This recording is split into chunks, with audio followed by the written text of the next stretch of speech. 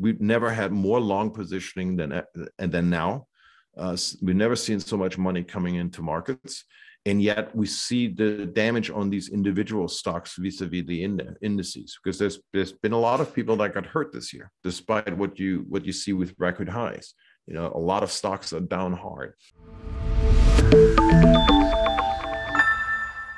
At times you have, I think, said that, look, at some point when things begin to break, or at least get out of the control of the central planners, even in the short term, there's the potential here for really face-ripping,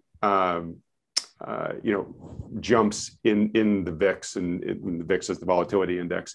And we did see that during the short market crash, back at the beginning of the pandemic. It seems like you think, we may be due for a repeat of that. And I don't know if this is necessarily presaging it or not, but it looks like volatility is actually breaking out of its latest wedge. So what's your current thoughts on volatility? Yeah, so there's a weekly VIX chart you see here that has these compression patterns that we've been looking at for years, and they can be extremely lengthy in terms of how long they form. It can take months, it can take literally years. For example, 2017 was like the least volatile year ever. That was also a year when we had massive central bank intervention on the side of the ECB and the BOJ. Let's not forget, the world is not flat. there's multiple forces at work, but the VIX was extremely low. And what we see over the years, once in a while, these patterns compress, and then boom, something shifts, some event happens, and we see these breakouts.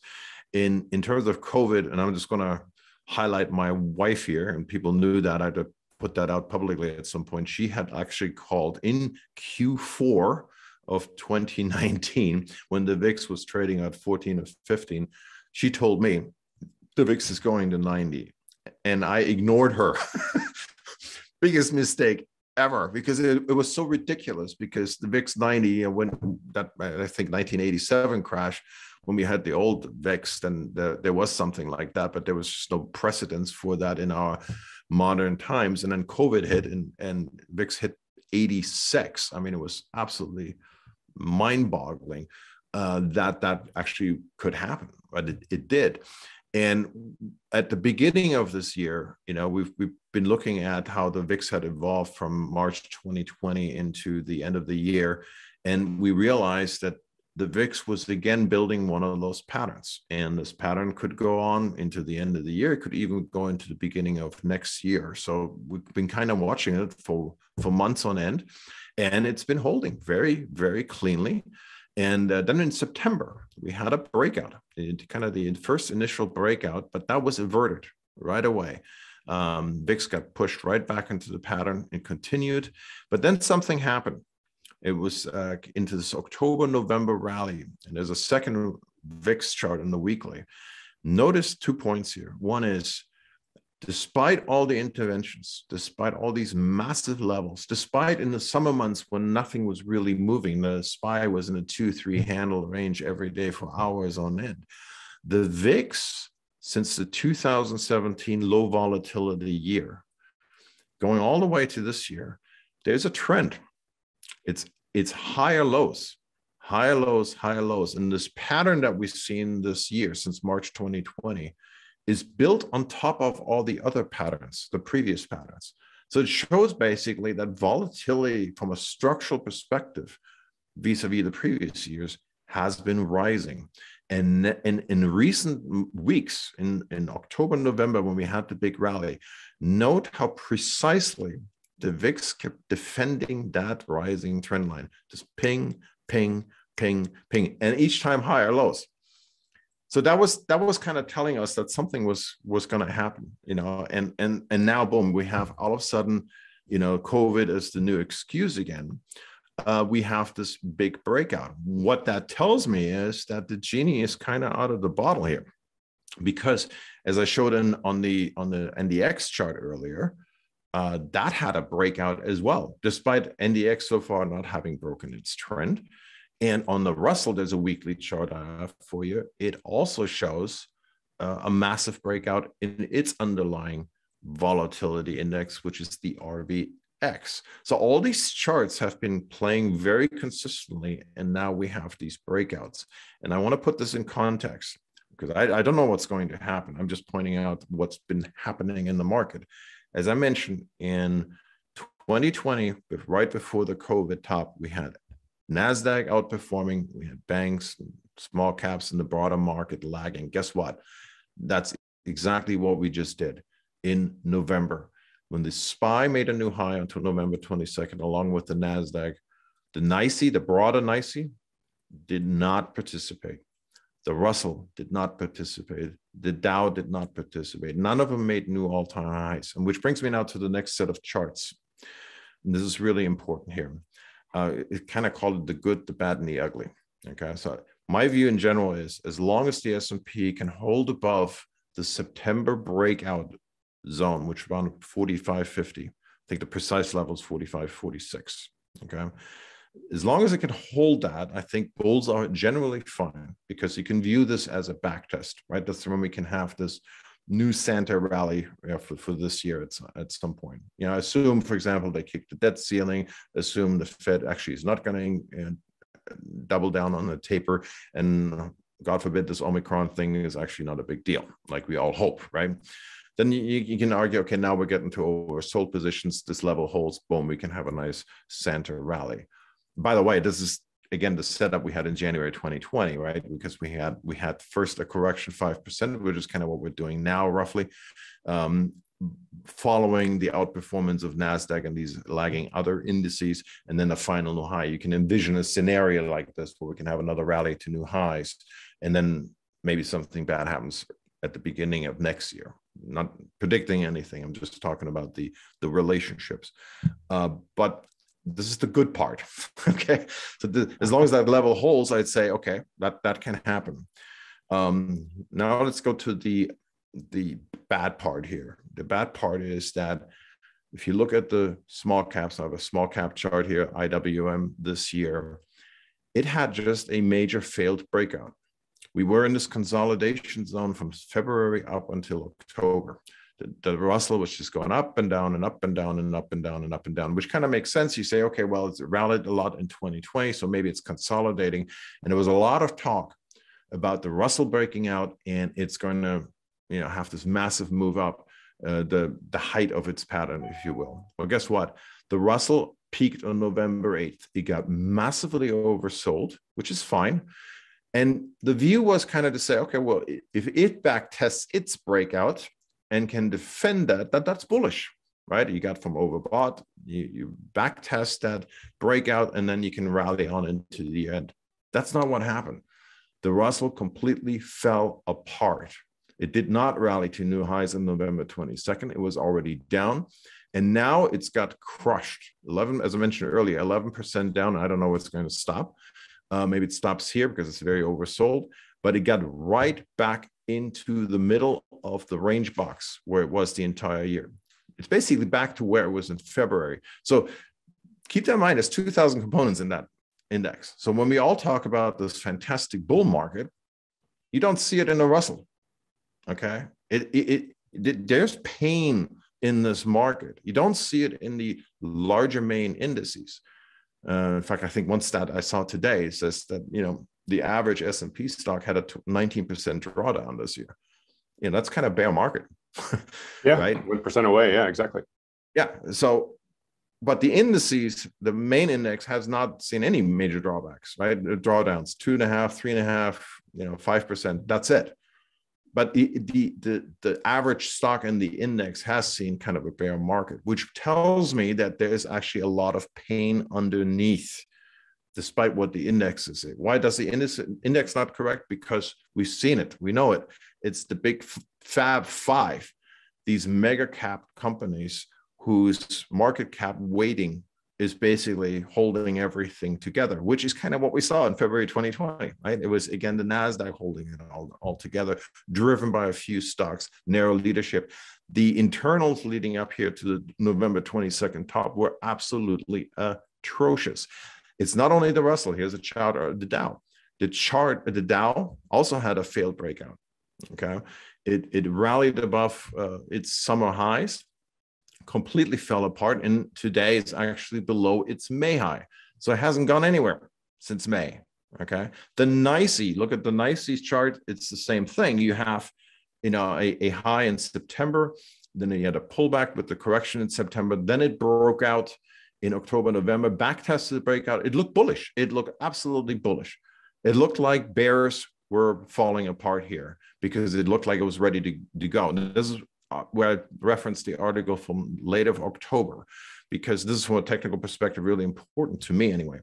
One of the biggest warning signs is always a break of a trend. In September, the S&P broke its trend.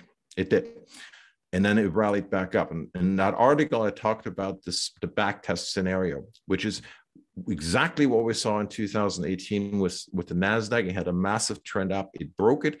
It back tested it from the underside of the trend, and it produced no highs. That's why everybody gets bullish. The new highs on a negative divergence, back testing the trend. And I submit to you that's exactly what we saw in November. We saw the S&P rally up to new highs. It back tested the trend, and now it has. This is the daily chart here. You see how it precisely kept tagging it from the underside, day after day after day after day, and now it's falling away from it. And then final new highs on all of these charts came on negative divergences with atrocious internals. That's why I submit to you this. Everybody attributes the sell-off to Omicron. Markets will look for an excuse to sell off. They will attach a news item to be the reason, even though we got a couple of dozen cases in the world at the moment. It's the fact that the technicals were already in place. The technicals are already there. And by the way, talking about your comment about shorting is hard. It is very hard. And unless you work with stops, it's also incredibly dangerous. Why is it hard? Because tops are processes. They keep driving it. They keep driving it. They keep driving it.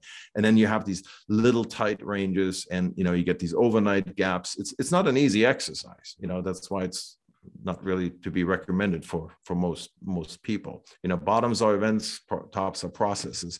And so what's happening here from a technical perspective, referencing that October article, that's exactly what was suggested as a possibility, that this is what we could see. Now I'm not calling for a top, and I get this on Twitter all the time.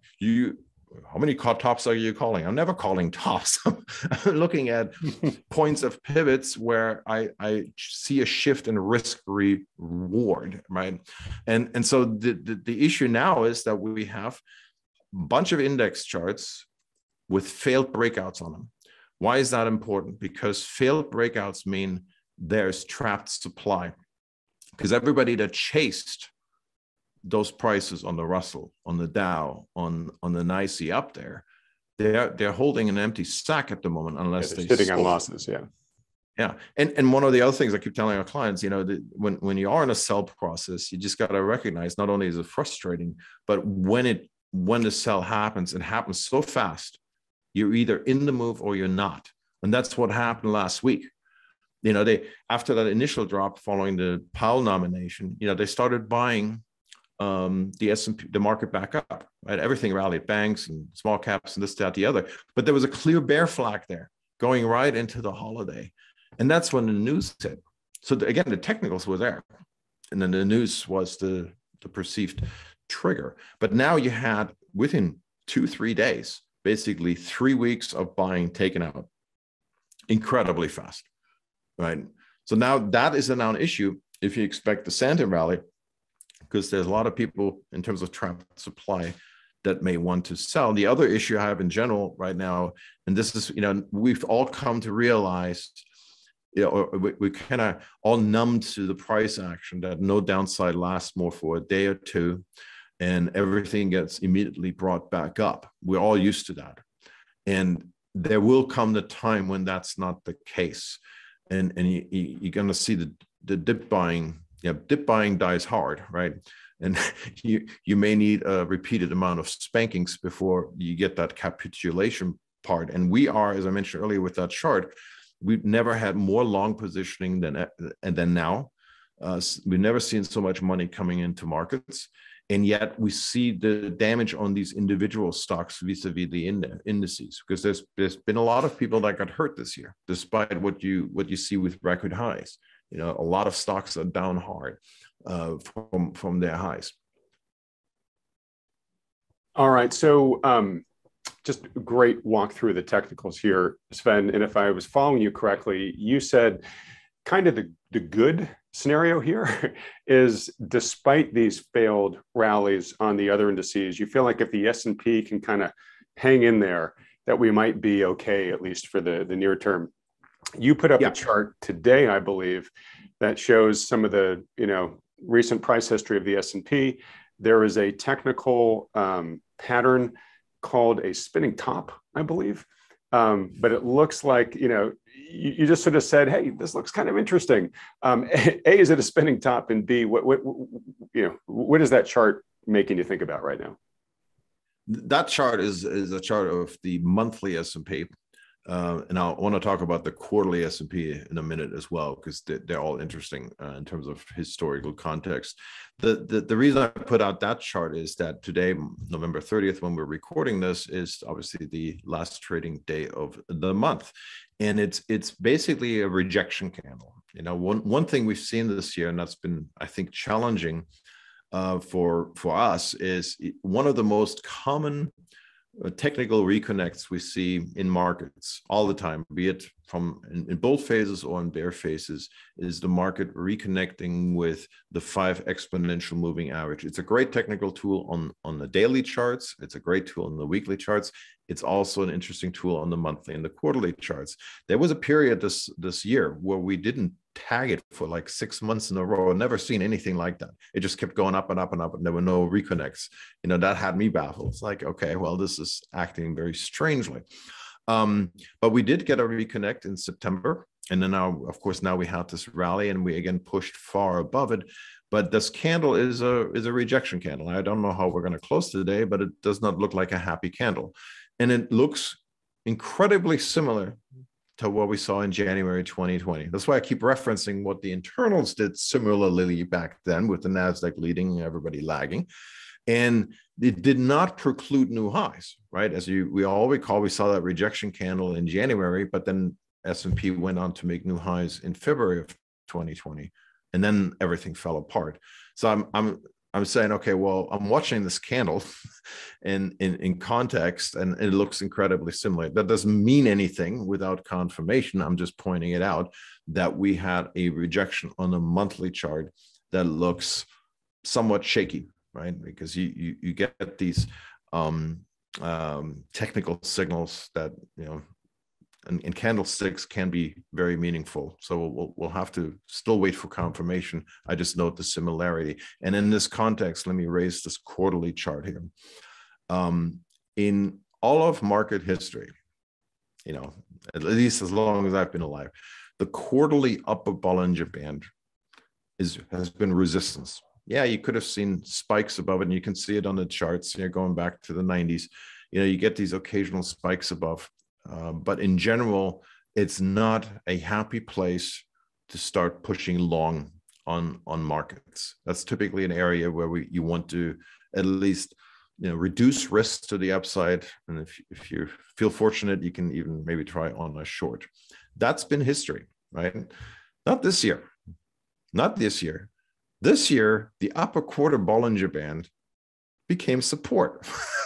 I mean, all the price action right now still is outside the upper quarterly Bollinger Band. And this is where everybody goes, buy the dip, buy the dip, buy the dip. It certainly worked in the last couple of quarters, but we also have to recognize it's outside of any typical market history. And in my view, it's very reflective of how distorted everything is from normal functioning, if you will. And on that chart, you also see the quarterly 5 EMA. And look how far down it is, and look how far disconnected we are. And we haven't touched it once this year at all. Now, we've not touched it for several quarters in a row before. It was during the times when central banks printed heavily. This is their mission, actually, if you will, is they call it smooth market functioning. They want to kill volatility. They want to compress it. And that's what no two-way price discovery really is allowed, if you will. But then when they lose control, that's when you get the big flush. And in the context of this chart, I want to highlight these intervention programs. And it's just a recognition for myself, but also for everybody else. We have not seen any larger size corrections since 2009 unless someone stopped printing somewhere. Okay. The 2010, 2011, 2012, they all came at the end of QE ending, if you will. And each time on a quarterly basis, if you see a quarterly red candle, some central bank will start intervening. That has been the history of this market since 2009. I mean, tit for tat. And so you can make that case then, okay, well, the Fed is tapering now. Tapering doesn't mean the end of QE. Tapering does not mean their balance sheet doesn't continue to expand. It just means the rate of expansion slows down. And guess what? Christine Lagarde, the ECB, she said herself, the lady ain't tapering. In fact, today, I even hear ECB speakers go out and say, well, you know, if we slow down the PPP purchases, we may just start something new. Now, they have not committed to any tapering whatsoever. They have not committed to any rate hikes whatsoever. And I'm very conscious of the following fact. This is really important. In 2015, December 2015, you may recall, Janet Yellen raised rates for the first time. And following that rate hike, everything fell apart. We had financials drop 23%, the XLF, into February. From December to February, dropped 23%. Out comes Janet Yellen and says, basically, we're pausing the rate hikes. That was the low. That was the day of the low for financials. Boom. Okay. Again, reflective of how attuned central bankers are to market action going to the downside, how reactive they are, and how reactive markets are to them talking. Okay. So she paused rate hikes. But guess what? She then went back onto rate hikes. And why was she able to do that? Not because of, you know, the economy being so strong, but because at that time, the ECB and the BOJ cumulatively started printing money like never before. Within, right. They passed the baton to the other central banks. They passed the baton. Going. 2016 to 2018, 19, they added $5.5 trillion, while the Fed, you know, ever so carefully started reducing their balance sheet. The net effect was the global central bank asset balance sheet picture didn't really change at all. So they kind of held it all together. In fact, it kept rising. I'll send you a separate chart on that. It kept rising. Okay. So there's never been a time when they actually pulled out whatsoever. And that's my concern for next year, because while the Fed may be tapering, the ECB is not tapering. They're keeping pedal to the metal, even though Christine Lagarde is taking some political heat in Germany in particular, because the Germans definitely have bad history with inflation. They don't want to see that again. So we have to just recognize there's still liquidity added into the system, albeit a lot less maybe. But this year alone, just think about it. This year alone, these two central banks, ECB and the Fed, have combined added $3 trillion to their balance sheet. In an environment where we have inflation, in an environment where we have 5-6% GDP growth, what is the circumstance? I wonder, when you do not add that much liquidity? When is the circumstance when you're actually going to raise rates? The ECB has not raised rates in over 10 years. July 2011 was the last time they raised rates. It's unfathomable, you know. So this is the big question, of course, and this is the question I grapple with in terms of, okay, is there a moment when ultimately this forces are right sizing? But the problem is, with the market being so far extended above the economy, any right sizing basically is guaranteed to bring about a recession, because it's so big. If you enjoyed this interview with Sven, you're in luck. It's the middle of 3 videos cut from a 2-hour-long recording session with him.